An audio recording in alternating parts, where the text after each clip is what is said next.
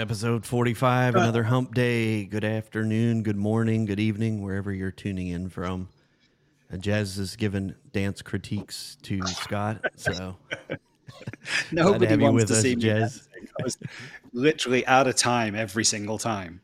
Yeah, Dad dancing. some of us white guys can't dance. I'm one of them. So happy to have you guys with us today. We have another special guest, so we didn't burn Robert out the first time, so he agreed to come back for a second visit. So we're happy to have you rejoin us in the hooliganism that is the Not an MSP show. You do look Appreciate like you're in you, heaven Robert. today, Robert. It does, doesn't it? It's just a very, very boring. I can see. There's the big screen. We thought it was Just a padded boring. room for a second. So. Boring. Yeah, not yet. Not yet. You haven't done with me yet. Good stuff. This is our Ask Us Anything. We figured we bring this back for a second month. We're going to make this a regular thing where you can ask us anything and everything within reason. Be nice. So we'll keep it sponsor friendly. Anyway, so if you have questions, go ahead and pop those in the chat. If you just let it type in the letter Q : that way if the chat I'll be able to find those and make sure we don't miss your questions. But yeah, welcome Jez, welcome Carlos. Anybody else that happens to be joining us in the interim, say hello in the chat. Let us know where you're tuning in from. And if you happen to be sharing your earbuds with us on the podcast, drop that in the comments too. Let us know that that you're here and listening, and that we're not boring the crap out of you. So try to make this entertaining as possible. So bring some fire. Anyway, so any questions that you guys have? What questions do you guys have that we've gotten? Maybe since some follow-up shows. I've got a good one, and this is probably actually aimed at you, Andrew. Sweet. Because you're kind of the marketing man that's in these windows. We've all got websites, we've all got call to actions, we've all got funnels that our prospects fill in. How often should you go and test everything on your website to make sure that it works? Every week, I've got I have a ticket. I still do it. Every week I have a ticket to go in and test all the forms. Yeah. So for me, it's minimum weekly. But yeah, that is a great question. So it's because I was working with another MSP last week, and they had what I thought was a really, really good landing page and call to action. And it was like, oh, you know what? I'm going to fill in this form and download that PDF because I'd really like to know. And the form didn't work. You could fill it all in, but you couldn't hit the submit button. The submit went nowhere.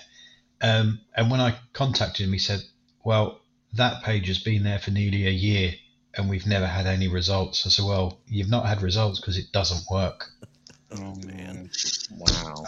yeah, it's kind of one of those simple things. We all have those PSA tools. I have a recurring task in ClickUp that actually goes through all of my sites. That's a Thursday afternoon task for me, doing any plugin updates, testing forms, all that good fun stuff. So yeah, nothing's worse than that. I just couldn't believe it. If you build these things, test it. You got to test it. So yeah. Yeah, I feel especially like that was slightly aimed at me WordPress. because something I've done recently is I've got my forms are set up and they're working okay, but where I've been playing with like the lead gen and the funnels and all those kind of things, some of the funnels I think I deleted, but I didn't delete the form. And I think so early this week, someone filled in one of the lead gen, the funnel kind of forms. I've got the email in my inbox saying they filled in the form, but I've got a note to myself to go and check that the actual thing they entered is now doing something and sent them somewhere. But worst case, if it doesn't, then I'll send them a video, an email, and just say, hey, thanks. Here's the thing that you wanted like 4 days ago. Yeah. Yeah, no, it wasn't you. I won't name them, but they're near Luton. Yeah, that's to me that I learned that a long time ago. Got to test everything. So Now, Pete, you had a giveaway for an X360 camera, and I think I mean, I haven't heard that I've won yet, but I assume if I didn't win, I think it's because your forms weren't working. So, there should probably be some compensation. I'm just, however that might be, I don't know. Will be announced at the end of the month. Thank you very much. Oh, It's okay. You gotta wait a little bit longer, So, hey, we got Robin Grayson joining us from Leeds and Jorgen from Sweden. I'm in Leeds. It is not yes. sunny. Yeah, not so sunny Leeds. So, Westway IT says at the Tech Tribe Bristol yesterday. I don't know how you Mostyn. Hopefully, I butcher people's names. I'm sorry. Asked how many of us had cyber risk insurance, and if not, why. Most of the room didn't. Yeah, I think we've also found with some of the Tech Tribe and some of the Mostyn works. He now works at a distributor which is Pax8, but he had his own cyber security company working with MSPs called Asterix. So he's quite a character. Everyone, in the comp tier in the UK community has seen or bumped into Mostyn at some point at one of these events, and he's trying to get a lot of the more agile MSPs up to a minimum level, like at least get yourself to Cyber Essentials or Cyber Essentials Plus. And again, he did a cybersecurity masterclass maybe a month ago now, and there were 26 MSPs in the room, and I think only 4 or 5 of them had actually achieved Cyber Essentials themselves. And I think there was only 1 or 2 that had actually achieved Cyber Essentials Plus. So he's continuing to drive that forward.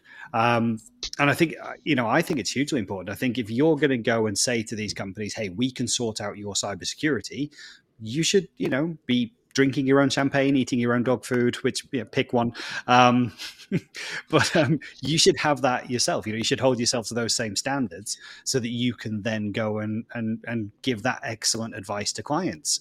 Andrew, in the US, you have the NIS standards, I guess.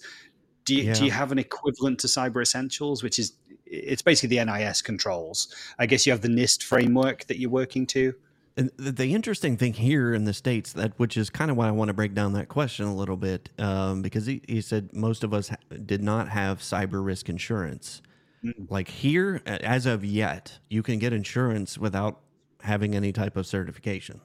I do think that is slowly changing. The big question in the air that I see here in the States is what is going to be that minimum standard? Is it going to be NIST? Is it going to be something else? Especially like an agile MSP, NIST would be a very complicated thing to tackle from a resource perspective. New legislation just passed here, so we'll see what the face of that looks like over the next year. But I do see that being a requirement to have some type of minimum certification. The insurance companies have already gotten ahead of that, and some of them are requiring it. You at least prove some level of competence before they will insure you. But there's nothing here that says you got to have this or we won't issue you a policy. It's just kind of willy-nilly right now.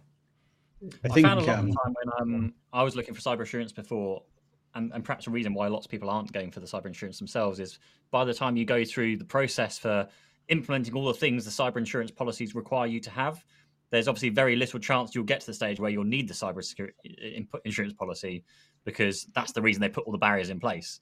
But I appreciate that it's still worth having nowadays. But I feel that's also what's catching a lot of other people up. Why?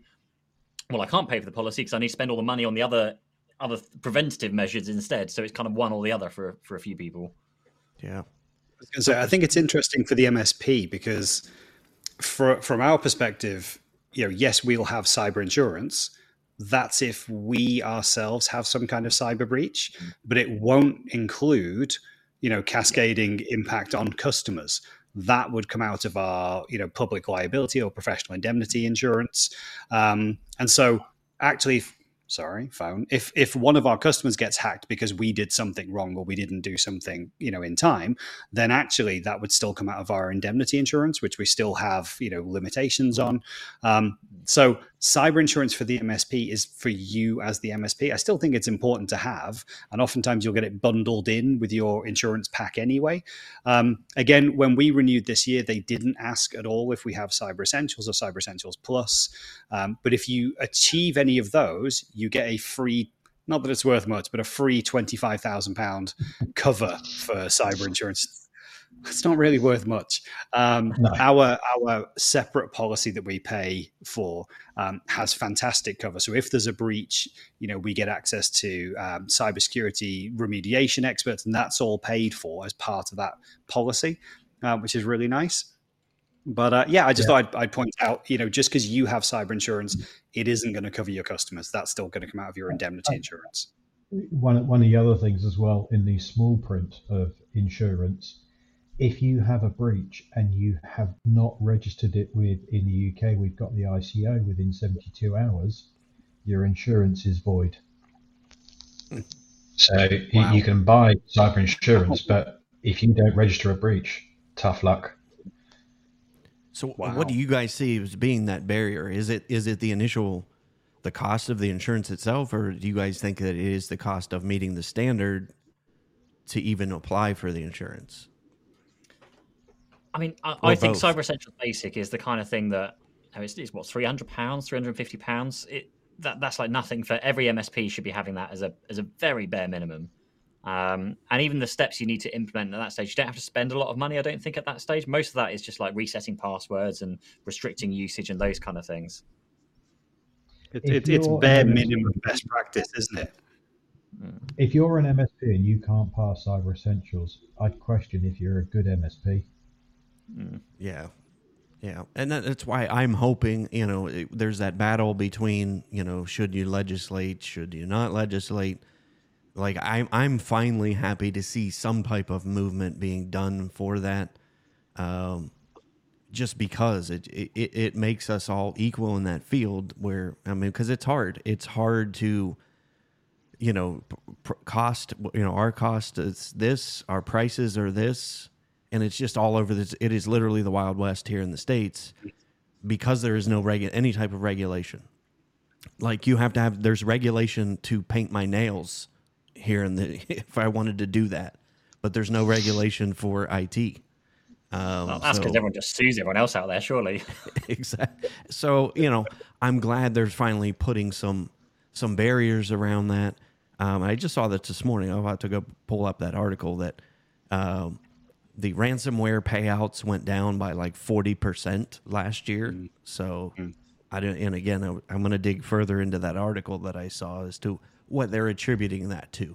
Are we getting better at doing our jobs, keeping the bad guys out? It's just less people are reporting what they've paid. Especially because here it's against the law to pay, ransomware. Carlos did have a question. I'm going to go ahead and pop this up. It's a little bit of a lengthy one. This is a question for you, though. This is your sweet spot. Said, I'm working on building and trying to attain more clients for this. I've been learning and focusing heavily on LinkedIn. I'm just confused on the best way to approach this. Should I be growing my audience on my personal profile or company profile? I'll pop that back up there so I can read it. And it took me 15 seconds. Should I post more on personal or company? And my biggest challenge, how do I grow audience and followers? And which profile, personal or company? Thinking about all this, I feel my brain is going to explode. Okay. That's actually an easy one. I know that there's many schools of thought on this, especially if you are trying to start any type of presence on LinkedIn.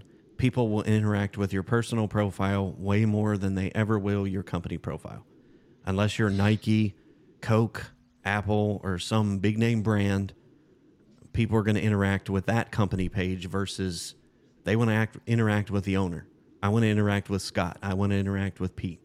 So to build your profile, you want to have both. You want to have a company page, obviously, so you look like a legitimate business. But two, you want to have your personal profile. You want to have your personal profile set up to appeal to somebody like yourself. A CEO wants to see a CEO. When I log in, I want to connect with another CEO. I may not necessarily want to connect with a computer technician. so it's kind of goes back and forth. Carlos, let me know whether or not you're in the tech tribe or not. So you've got all kinds of resources in the tech tribe. I've got two courses actually on LinkedIn in there. One is 4 hours. We slimmed that down to, I think, 80 minutes with the LinkedIn growth map. So I walk you through exactly how to set up your profile, exactly how to send connection requests, exactly how to post content, and all of that is about building your audience. But the key here... Andrew, question for you. So I completely agree with focusing on your personal profile because people deal with people. That makes sense. So the question therefore is then what do you do with a company page? Because the only thing that I've really suggested is just sharing your personal updates through the company page, and then maybe using the company page to post like announcement-y kind of things like hiring new staff or we've just won an award or those kind of things. Be grateful for your thoughts around what do you actually do with the company page then? That's exactly what I do with mine. Whatever you post on your personal, just repost on your company page. Like when I do live streams, I will post separate on both. So yeah, eventually, you'll get those followers. You'll get it. The benefit too is somebody follows your company page and they're connected to you personally. When you make a post like that, they'll actually see it twice. So that is a benefit. You stay a little bit. Can you not share your post through the company page, and then they'll only see it once at that stage? Sometimes it depends on what it is. Like when I post my live streams, it's a separate post. It's a single post on my personal page, and then I'll also make a separate one through the company page. Like we set up one for this show, just because when people can tag my show or they can tag my company, you have a company page that allows that. So, but yeah, it's a catch-22. You got to have it, but when you're starting out, especially, I'm also suggesting don't go and just invite all of your LinkedIn contacts to your company page. That really annoys me. Exactly. Yeah, and again, depending on what type of LinkedIn profile you have or account you have, I think the new Sales Navigator allows you to invite up to 250 people now instead of just 100. But yeah, again, that's one of those things that I have a task created in ClickUp to go do that every few weeks. I don't just select all. Go through and look to the people you've interacted with, you've had conversations with, then invite them to to like your page. But yeah, you got to get that personal connection to start building an audience. So, but no, that's a great question, Carlos. I don't know what's going on with LinkedIn at the minute either. So, Carlos, if you're struggling to get traction and views, we're all, I think, seeing the same thing. Is we're putting out posts that we think have got valuable content, or invites to events that we're running. We're running a LinkedIn live event next week, and it's been pushed out to like 300 people. And we've continually tried to re-push that article so that we can try and get some people to sign up to a LinkedIn live event that's happening on LinkedIn. And there's no exposure to anybody. Yesterday and the day before, Kaylee and our team actually went around and manually invited 200 people that were interested in the previous live stream because they hadn't even seen the post. And literally, just doing that one process, we've doubled the amount of people that are coming to the live stream next week because LinkedIn just isn't pushing the content out. Compare that with, we put a post out that said, what's your favorite pancake topping? And we were swamped with thousands of impressions and comments and clicks. And you're just like, really, LinkedIn? I'm trying to get someone to a live stream on your platform, no traction. I ask about pancakes, woo! Everyone sees it. It's just nuts. So don't give up, Carlos. It's a really slow process to build that. Consistency is key. I think that's all the key things that we would say, as well as you have to keep, putting stuff out there. And God, don't do the boring stuff, right? Don't be going, hey, 99% of cyber attacks could have been prevented if you turned on multi-factor. Nobody cares. They just don't care. I know I've had that feedback before, so people do care. They really don't. Put stuff out about you, about your people, about your business, and that's what's going to make it really attractive and have people want to work with you. Show some of you, show some of the business. Some of the best posts we've had and best relationships we've built is because they've seen just a little bit of the inside of what it's like to work here at Cloud Nexus, and some of the stupid videos that we've done just kind of show more of that personality, and that's what's kind of encouraged people to work with us. I was going to say, I've watched some of those videos, and I actually questioned, do you actually do any work at Cloud Nexus?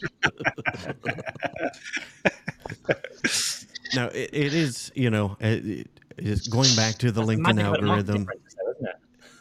Yeah, Pete, you can attest to that on the YouTube side. Algorithms are algorithms. They screw with things without warning. LinkedIn changed something in the algorithm 3 weeks ago. Because we saw our engagement from the first part of January to the second half of January into February drop almost completely in half. Again, it's nothing that we're doing or not doing. Again, it's just one of those things you just got to stay consistent. There aren't any hacks. As soon as you find the hack for it, they'll change it. But yeah, that's why I think just consistently showing up as a person, putting that personality, like Scott mentioned, in there, and by all means, don't sell, don't pitch slap people on. I was going to come to that. The 80-20 rule is, you look at the posts that I do. I think I try and do 80% of fun, 20% around kind of work, not the cybersecurity stats side, but just make it engaging, and people want to engage with people and see that side of things. Like Scott was saying, pancakes. I mean, who thought that would be the hot topic compared to I've actually got a really good opportunity for business, and it just doesn't happen. But yeah, you look at, as I said, my last kind of dozen posts, I don't think one of them's about work. Yeah, and that's, there's still that misnomer with LinkedIn that you can't post personal things on there. You can. I mean, one of the things that they're rewarding right now is the selfies. So have you guys noticed the increase in people doing selfies? That's one of the things they're testing that with the algorithm. So I've seen more. Again, they're constantly testing. So don't give up. Actually, I was told off last night. So selfies I don't do, but I was told off last night because I didn't have my white trainers on and I couldn't take a photo of my feet. Because that seems to be my regular, is I take photos of my shoes and post it because everyone else is doing selfies. Yeah. Just do the opposite. Exactly. Yeah. I mean, this is the whole thing about LinkedIn and most other social platforms. Like, I see it all the time with people like, oh God, people moaning about the things they're seeing on their LinkedIn feed. It's like, the reason you're seeing it on your LinkedIn feed is because you're engaging with it and you're watching it and you're like interacting. If you just scroll past it, you wouldn't see it anymore. That's like the whole fundamental thing with any social networking platform. The more time you spend watching that particular type of content, the more it's going to feed you. Like, spend 2 minutes on TikTok and it learns very, very quickly what kind of person you are and what stuff it's going to feed you to keep you in their app for like the next hour. It's very, very simple. Yep. That's, it's when I went to People of Video back in September, they said that's it. Tim Schmoyer, who's now with vidIQ, he said that's the hack. Create content for people, not the algorithm. He said, so if you want to know that, the hack of any social platform, that's how you do it. Create content that people want to see, and we'll keep them on the platform. So, we got a question here. Zara says, hi guys, one question we have is how you guys managed to find relevant sources when you were smaller as a company. We looked at an external source to help, but they wanted $9,000 a month. I'm assuming the external marketing agency when it's kind of talking about. Yeah, that would be my guess too. I mean, I'm a big believer on just doing it yourself, because unless you are a big company with a lot of money, you can spend a lot of money and not see much return very quickly. You have to be, if you're spending $9,000, you probably have to spend that $9,000 for about a year to see any form of kind of anything coming back. So hiring someone internally to take care of your marketing. And honestly, my experience has been it's been different for everybody else. You can be complete polar opposites. Some people can think one particular source of traffic. Obviously, for me, I'm very big on video because that worked very, very well for me. But someone else could be, no, I'm a paid kind of ads, pay-per-click kind of person, or I'm a networking person. You just need to test things and find what works for you. The simplest way to put it that I've kind of found works for most people, and it helps them find them eventually, is just focus on one every single month. So start with a clean slate right now. We're in February, or maybe let's call it March. So the 1st of March, you work on one particular like marketing pillar. So that's going to be, maybe that might be your social media, your email, or your video, whatever it's going to be. Pick the one and just spend the month trying to hone that. And then on month 2, you kind of maintain that and keep it going. And then you pick something new and then add that into the mix and keep doing that until you get to, say, month 5 or month 6. And then you kind of assess and go, okay, well, what's not working? What's definitely not working? Well, let's scrap that one. Now let's try something new.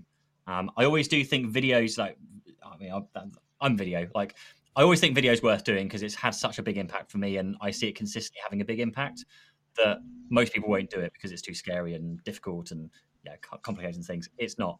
But I also think, to Andrew's comment, I think from like literally last year, was the lead gen collateral, like a downloadable template, a PDF, a guide, like something that's, and I'm not saying like, here's the how to choose a good IT support company.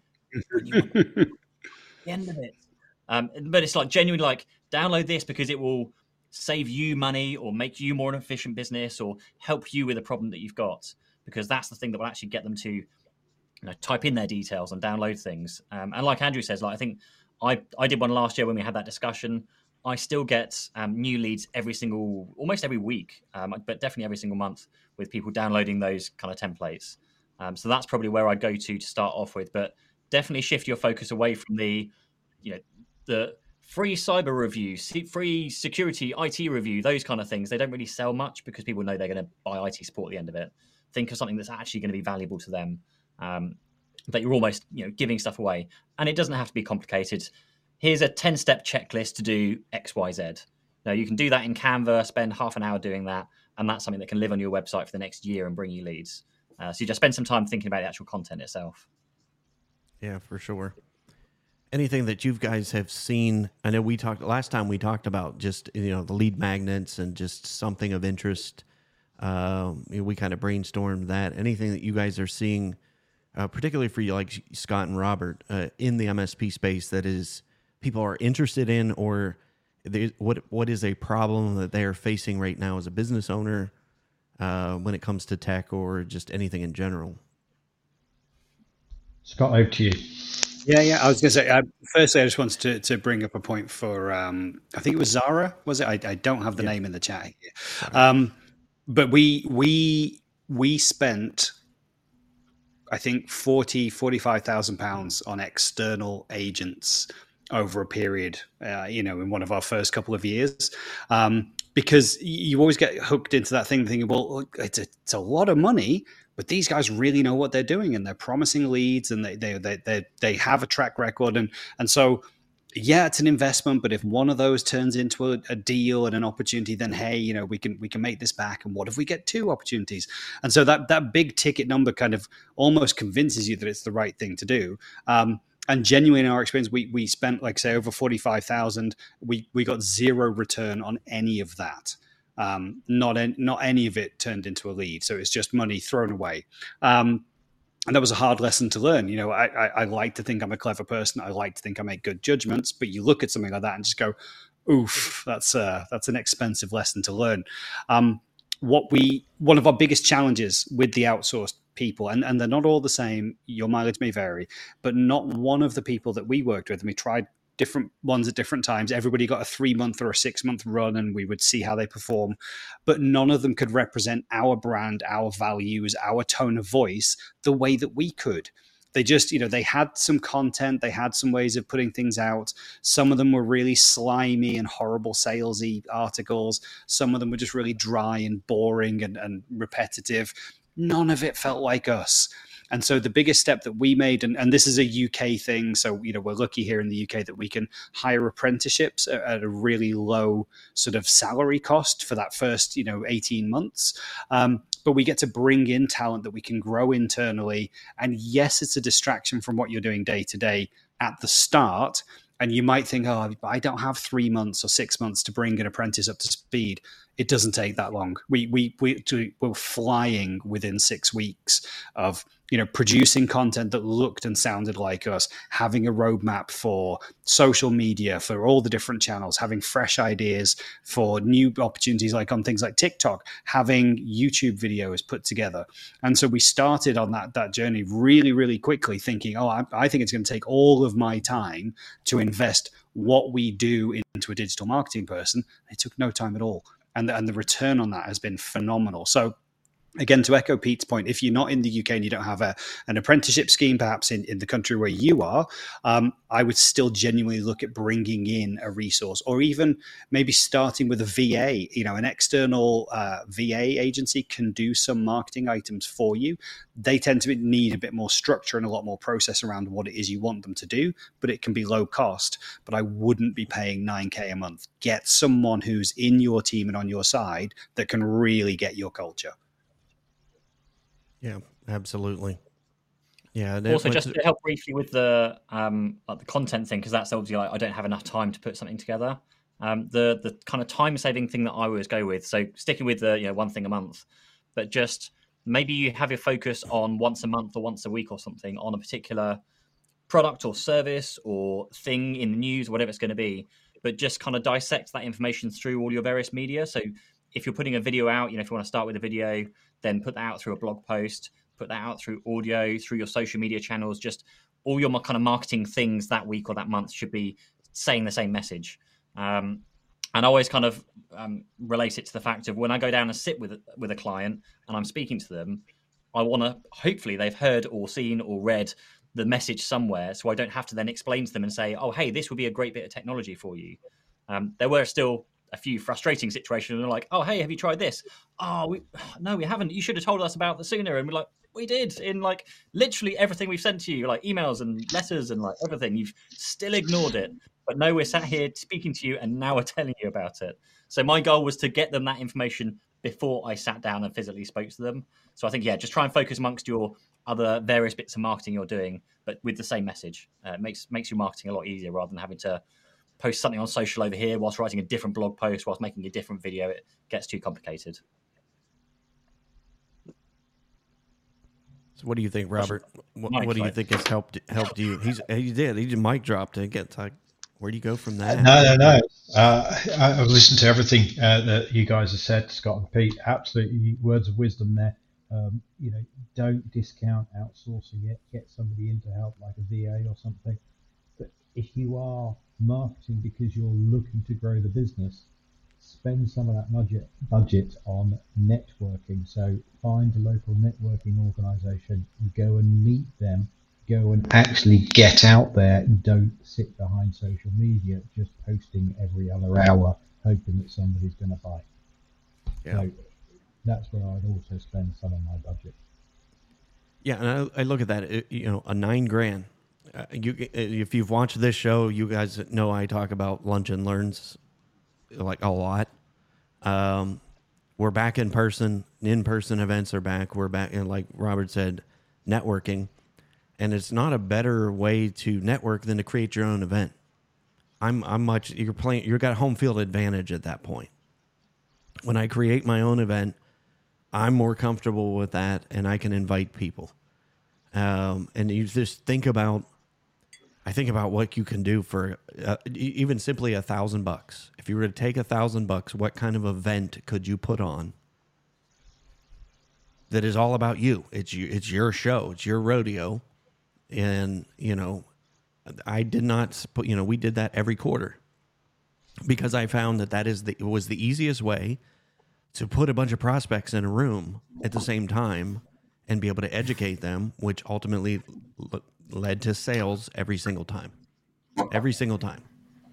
I think that's a really good approach because my default thought and answer to networking, like general networking, where you walk into a room full of totally different people that you've been invited to rather than you're inviting people to yours, is I'd rather spend my time making a video because then more people who want to see my video will watch the video rather than a room full of maybe 10 or 15 people I might get to speak to that might not be interested. But yeah, that's a very good point. If you're putting on your own events and inviting probably a mixture of clients and prospects to those events together, that's ideal. That's a very good idea. I mean, again, go ahead. was I that was right? just say, yeah, if you're doing your own events and inviting customers or say 2 customers and 4 or 5 prospects, much better way to spend £9,000 a month or $9,000 a month. Yeah, I mean, just think about what type of an event you could put on. I mean, heck, you could rent a movie theater and put on just, you know what I mean? You could cater the whole thing. Riding on like golden horses and all sorts for $9,000 a month. But that's the thing, though. I guarantee, if anything, you're going to get something out of it. If at all, people will never forget that event. You know what I mean? If you're going to drop $9,000, I never spent more. I think the most expensive event we put on was like $700, and that was we brought in lunch, and the only reason it cost us that much, we did a couple giveaways. We tested doing some giveaways. But go ahead. Pete's got a thing on giveaways. MDF funding. So I'm just thinking, if you're spending money on events, speak to your vendors because they'll give you money for the events as well. They'll give you stuff. Sophos was one of our sponsors. So they gave us T-shirts. They gave us these little cybersecurity booklets. You'll be surprised what they have that they'll send you. I connected with the Sophos rep up in Boston, and I said, hey, I'm putting on an event. Is there anything you can do, anything you could send us to put in the little gift bags for people? I got a whole box of these little cool books, like comic books about cybersecurity. I got T-shirts, stickers, the whole thing. Did the exact same thing with Microsoft. We got free Office and Windows licenses to give away. Didn't cost me a penny. I don't know if you guys, Robert and Scott, have any... do you know who's good at, I don't want to say like good at giving you money nowadays, but I know Datto used to be very good and they were very open to helping you with those things. I don't know if they're the same since the Kaseya buyouts. Microsoft used to be good. I'm not sure. I don't know. We're not Datto or Kaseya partners. But certainly the vendors that we do work with, a couple of them have deep pockets and we're exploring those pockets. Speak to distributors as well, because distributors can access the vendors. That might be worth a shout. Yeah, exactly. And connect with, like Microsoft had an office in Columbus. So that's what I did. I connected with the people that I on LinkedIn. I found out, okay, who works in that office. So I connected with them. And I'm like, okay, I'll invite them to coffee and just tell them, hey, this is what I'm looking to do. They'll get you connected with the people that, even if it's not them, that's exactly how I got, 2 or 3 Office licenses and Windows licenses to give away for free. He's like, yeah, we'll get you anything you want. Didn't have to go through MDF, didn't have to go through any type of, super in-depth process. He's just like, here, send them over. So it's a great way to advertise. We work with 2 vendors really, really well at the moment. One of them's a Disty up in North Yorkshire, and the other one is our partners at Terra, who obviously invest quite a bit of money in us, but we do sell a lot of their kit. So, yeah, if you don't go and ask, you're missing out. That's the thing, isn't it? Just go and ask. Yeah. So, yeah, I mean, you'll hear me beat that drum over and over again, about using LinkedIn to get people to show up. Craig Allen said, it's great to hear an MSP actually understanding the value of LinkedIn for business growth. Few do. And yes, personal profile first, but you must ensure both are fully optimized. Pages are definitely, put that back up there. So I can't read fast enough. Pages are definitely getting more support from LinkedIn today, though. So watch this space. Yeah. So newsletters, again, it's just that the testing of the algorithm.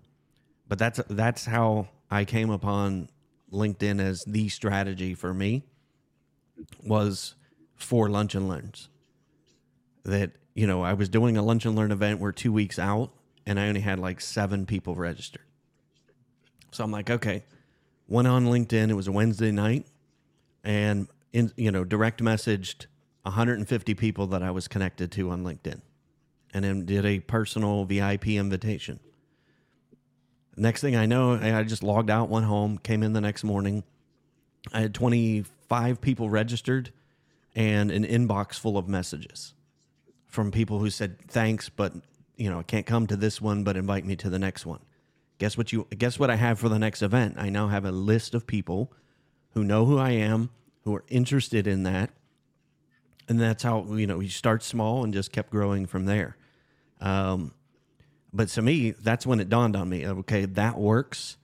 How many marketing things have you guys done? You send an email blast. Do you have 40, 50 people reply back to you? I mean, it's most of the time it's crickets. But, I had 40 or 50 people to reply back to, and it was generally the same thing. Thanks so much for thinking of me. I can't come to this one. Invite me to the next one. And then have them bring a friend. My other thing, if you're going to do lunch and learns, start with a small audience. Start with wanting, 6 or maybe 8. And when it's full, those 6 advertise it as sold out. And then when you get the next one, people are more likely to say, oh, I want to go because I'm sold out. Don't try and start with 20, 30 or 40 people where you don't sell the seats. Start small and build up that fact that people want to turn up. Yeah. And again, if by the end of it, I wasn't doing the whole presentations either. We got our customers involved. I had attorneys as clients. I'm like, there's great content that an attorney can bring to a lunch and learn. And he did. We had an attorney speak about bring your own device. I did the tech side of things. Here's how you do it. Here's why you do it. Here's some things to think about. And then the last hour was case law of what can happen to a business owner by allowing them to bring their own device. So anyway, I could go on for days about that.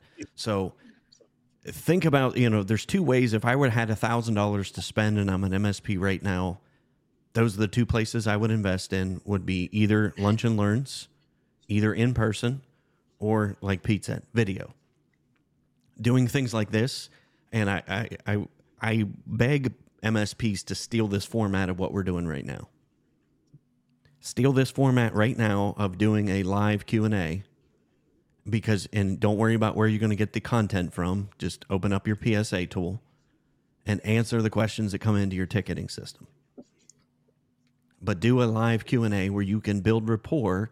Prospects can actually see. If a prospect jumps on here, I now am building know, like, and trust without selling you anything. I'm answering questions and proving that I know what I'm doing.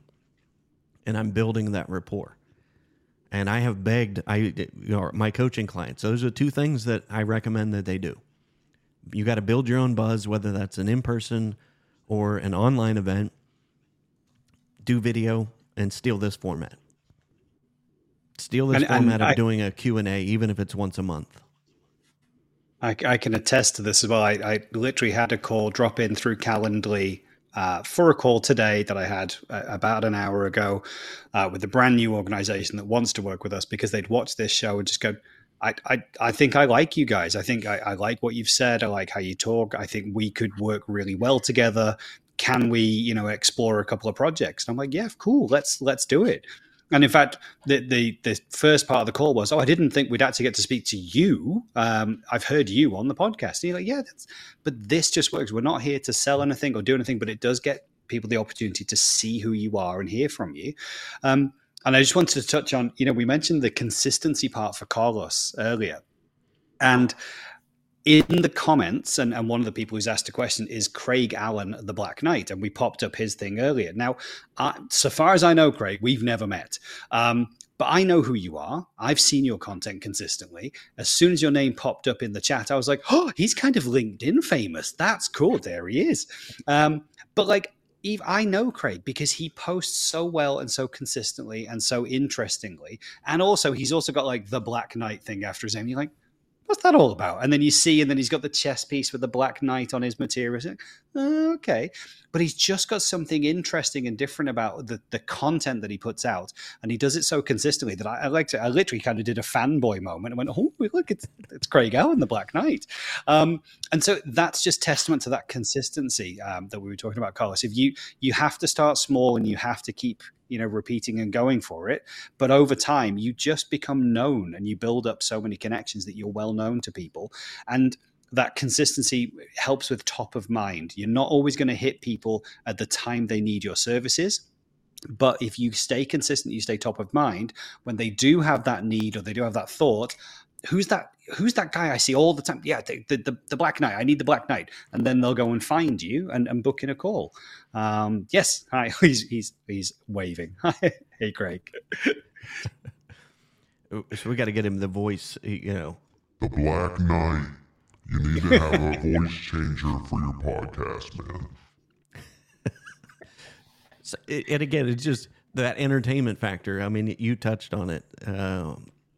Having something in your profile that builds curiosity. I mean, it's just that's another thing I picked up at People Video, Pete, was you have to have something to build curiosity. Even in mundane topics like cybersecurity, if you can have something that builds curiosity, where I want to click through that content, that allows people to get to know you. And I think it's like I said, it's very underutilized in the tech industry, especially in the MSP space. And again, it doesn't have to be super high quality production when you're starting. And I think that's the fear that people have. Robert, you've got a laptop in front of you. Like, it is so simple. The quality of video through, webcams and your phone, you can get started doing this. It's not super complicated. So maybe also, go big through shout and make sure I out to didn't miss Tim, any who's questions on the chat as well. Who's that? Sorry, go on. I was going to say, Tim Kidney's on the chat as well. He's listening in whilst he's busy making dinner. But yeah, Tim responded to one of our challenges of just do it, and went out there and made a video. He said it took him 2 days. It was 2 days, I think, to work up the courage to do it, but he did it and he put it out there. And again, the response back was lovely, just to get to see him and his personality. And you could see in the comments, people were like, yes, Tim, go for it. And it's just, again, such an easy way. I don't know if he used his phone to do that, but it's so simple. And I know we bang on about video a lot, but again, I think for each of us, it's been transformational in different ways for how we've got to work with people. Yeah, and the thing with video, like I said, it's you can repurpose it in so many ways. Like when we're done here, the audio is automatically built using the app that Ecamm. All I literally do is take the MP3 files, dump them into Descript. Podcast is done. Send that to Transistor. So from 1 hour of effort, we at least make at minimum two pieces of content. And if you're doing just a simple Q&A like this, even if it's yourself, each one of those questions and answers can be a short video.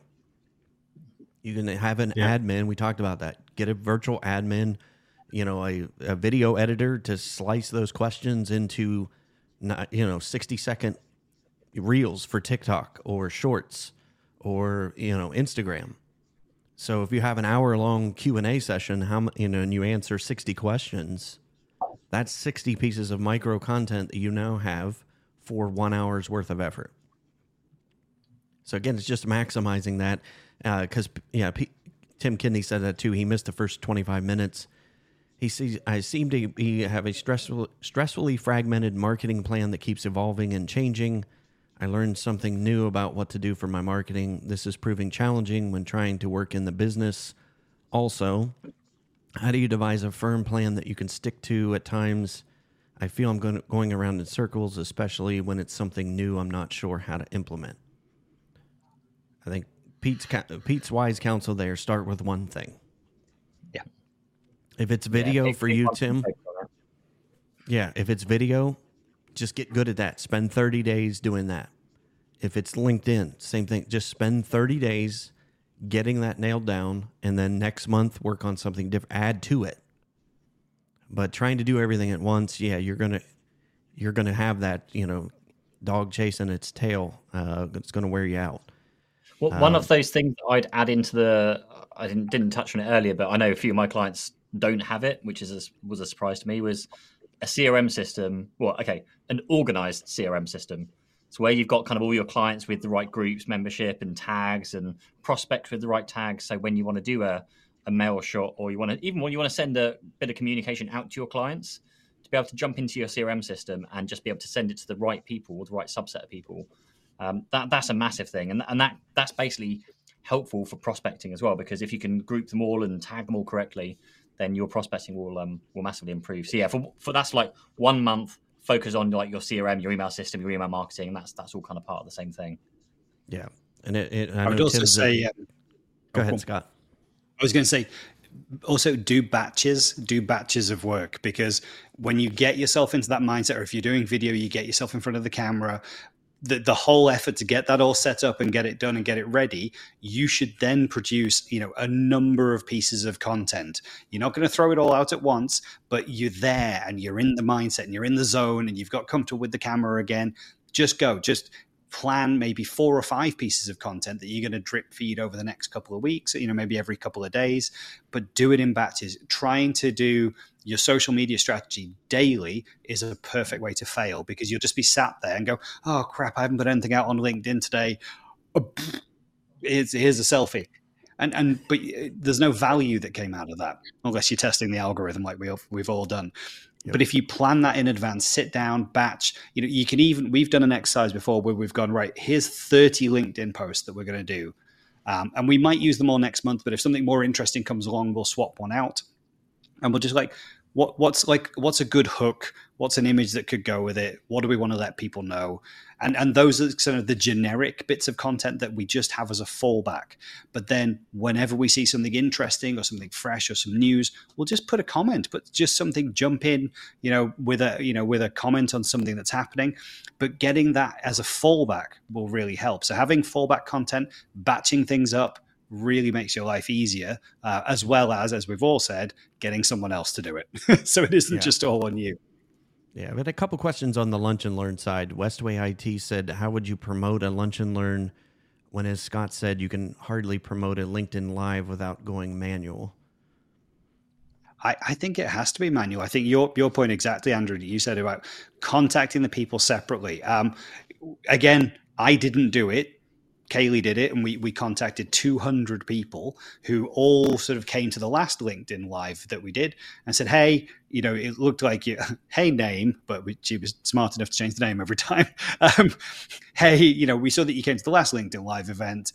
Just to let you know, we're doing another one. Really sorry to contact you directly, but to be honest, the algorithms have been a bit nonsense lately. Anyway, here's the link. Would love you to come along. And the response has been fantastic. People looking at it going, it's a personalized message. Thanks for inviting me. I'm genuinely interested to come. Or they've said, I can't make it, wrong time zone. Like, don't worry. And we've made sure to follow up and reply to every single person. Yeah, the time zone can be a nightmare. You're in Australia, I can see. Why don't you catch us on YouTube or LinkedIn afterwards? If you sign up, you'll get a link and you can watch the video back afterwards. So that's been really helpful. But I think it's John, isn't it, at Westway? I think for those things, we've really learned, don't just rely on putting posts out and hoping that people will sign up for LinkedIn Live events. I think, especially for your Lunch and Learns as well, as Robert said, you probably want to be really tactical about who you're inviting. Keep the guest list short, make it valuable. Maybe it's 6 or 8 people, but go and manually contact them. I think that is a really great way to do. Social is kind of a broad brush shotgun approach, isn't it? We want to get a message out and everyone to see it. But a Lunch and Learn or a LinkedIn Live is more tactical. We want to invite the right kind of people to those things. Yeah, because you can create the event using the events feature on LinkedIn, even if it is an in-person Lunch and Learn. And you can actually have a registration page if you require a registration page that's off of your website. So you can have that native event in LinkedIn. But like you said, Scott, you can actually go in and invite people to that event from your LinkedIn list. And I actually keep a list. Robert, you're on a list.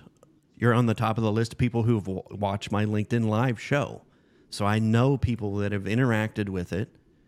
And it's the same thing. Have a list in Sales Navigator of people that interact with your events, whether that's a Lunch and Learn or if you do this type of format, have your own Q&A show or just a regular show. Have a list of people where you have that in Sales Navigator, and make sure that if you're doing something special, that you have the ability to see that list. So I think it is very much manual, but it is, if you, like Robert said, if you keep that list small, it's very manageable. It's extremely manageable. Yeah. If you're doing Lunch and Learn for 8 people, you're going to go out and advertise it to 20 people. So it's not that difficult to send 20 direct emails. And okay, you get 3 responses. Then you send it to another 10. then another 10. And before you know it, your 8 people are booked in. Keep it small to start with. It comes back to the like the dream list clients. You don't want to necessarily broadcast it for everybody because you want to pick the ones that you know you're going to be a great fit for. See, I'd rather pick the 5, 6, or 7 people to invite rather than send it to a 200 and just hope that we're going to fill the room, even though they might not be the right, they might not be ready to buy for any reason. Yeah. Yeah. So Eric had a good question again. Lunch and learn. Where do you recommend having a lunch and learn? Would I look at renting a hotel conference room or something like that? Shoot with what you have. I lucked out in the space where I was renting office space on the first floor. Had 2 giant conference rooms that I had access to because I paid rent there. So it didn't cost me a penny to have the room. All it cost me was the money to feed people. So look for some co-working spaces is another one.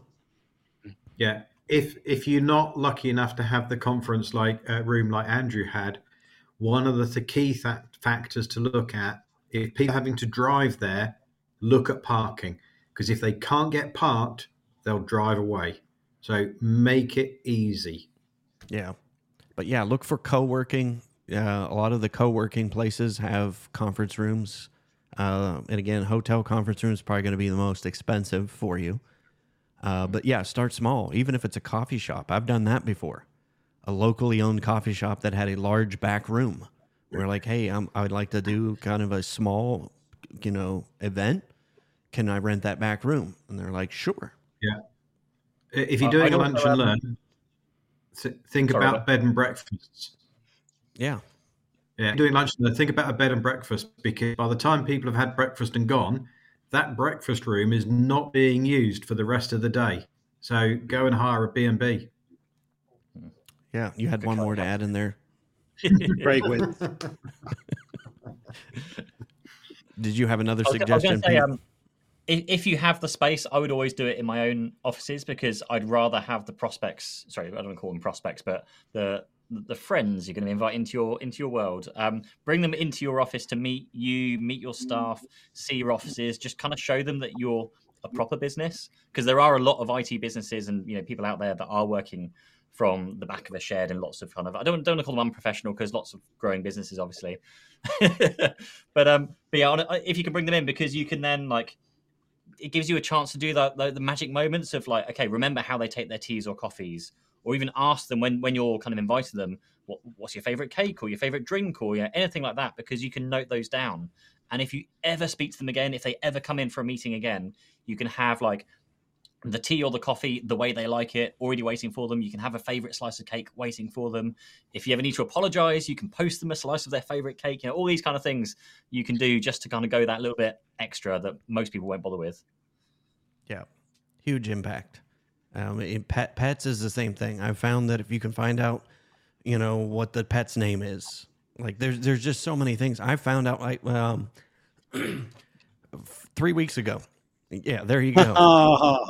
Scott, I've forgotten to say thank you, but things like this, like sending out a £10 gift voucher thing for when I don't really feel like I've done anything to deserve it, but thank you very much. But things like that you can send out to people as a thank you for coming along, and it makes a big difference, even though I've not said a single word until now.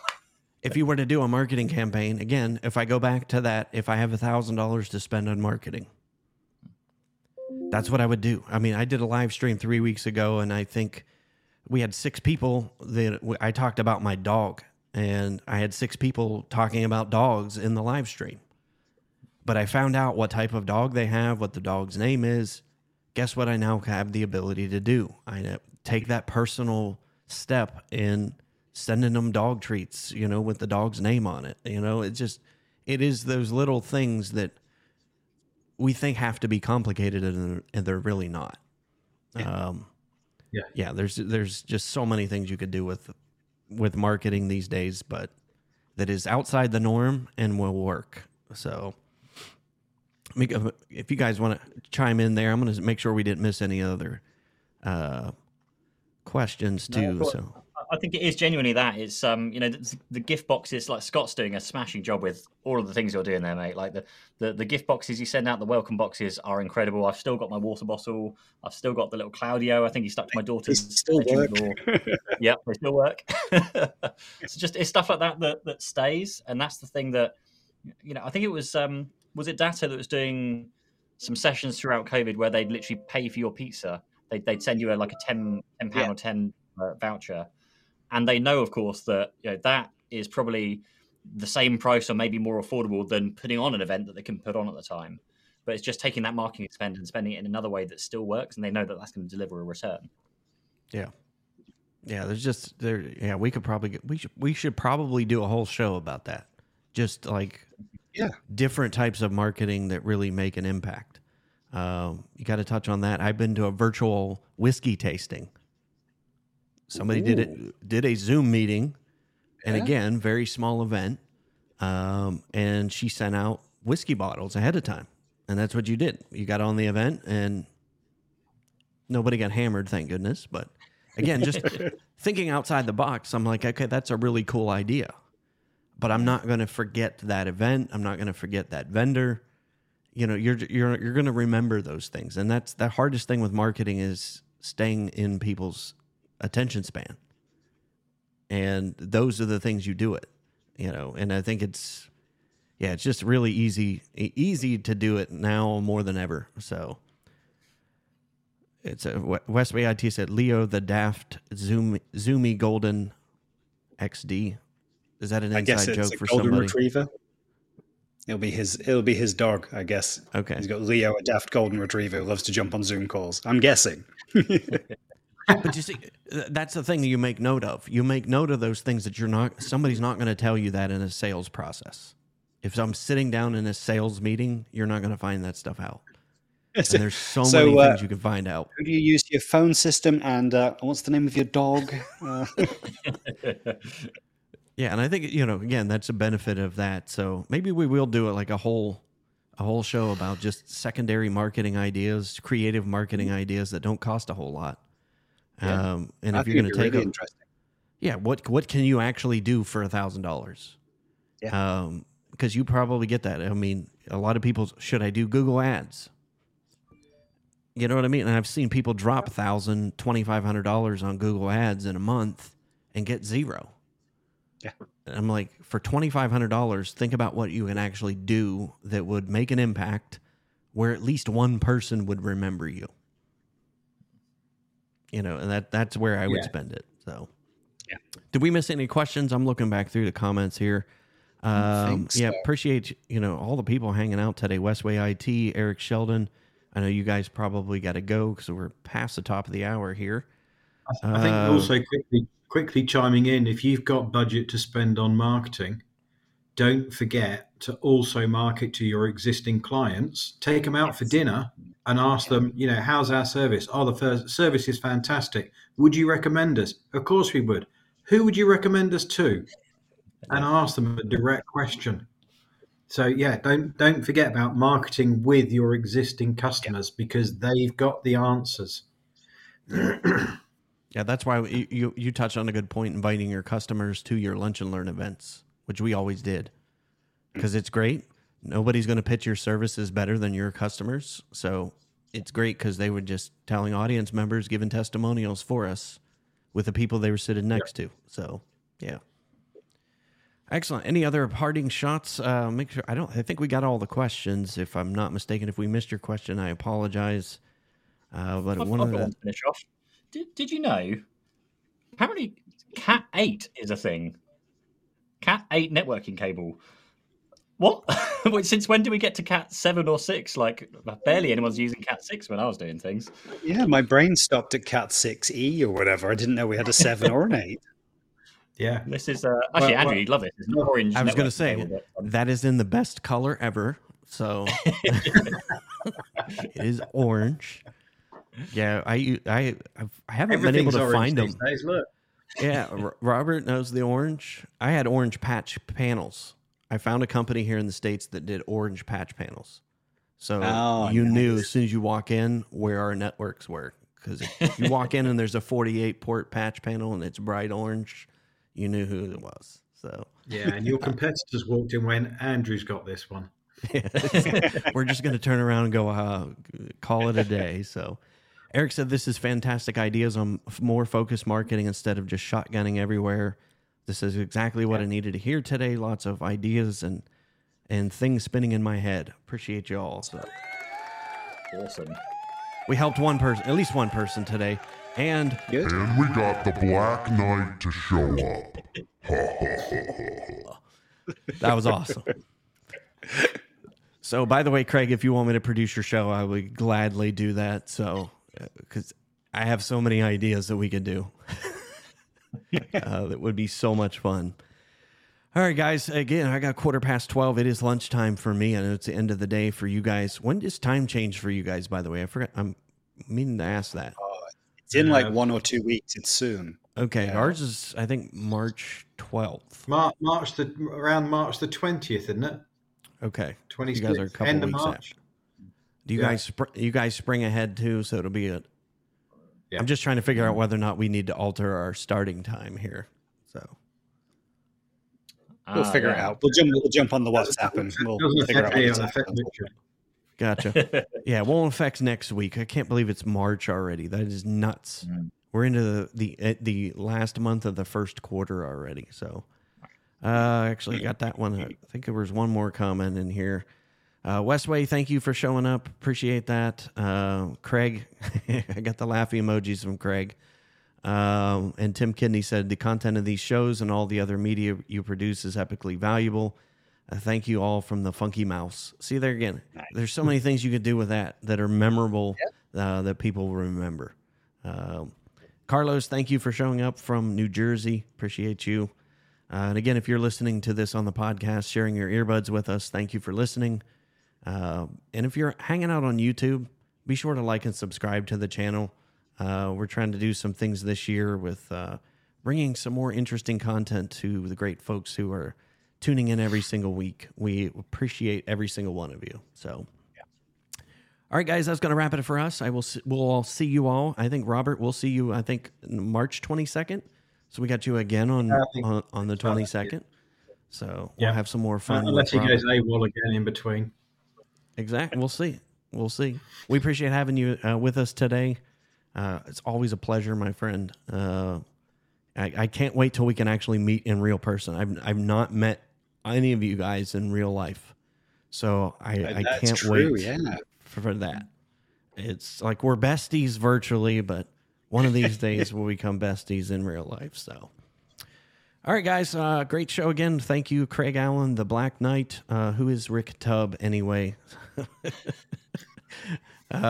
See, Steven's going to tell on you, Craig. So, The Black Knight. Oh. So much fun with that. Anyway, guys, we'll see you next week. Be safe. And as always, thank you for tuning in. See you next time.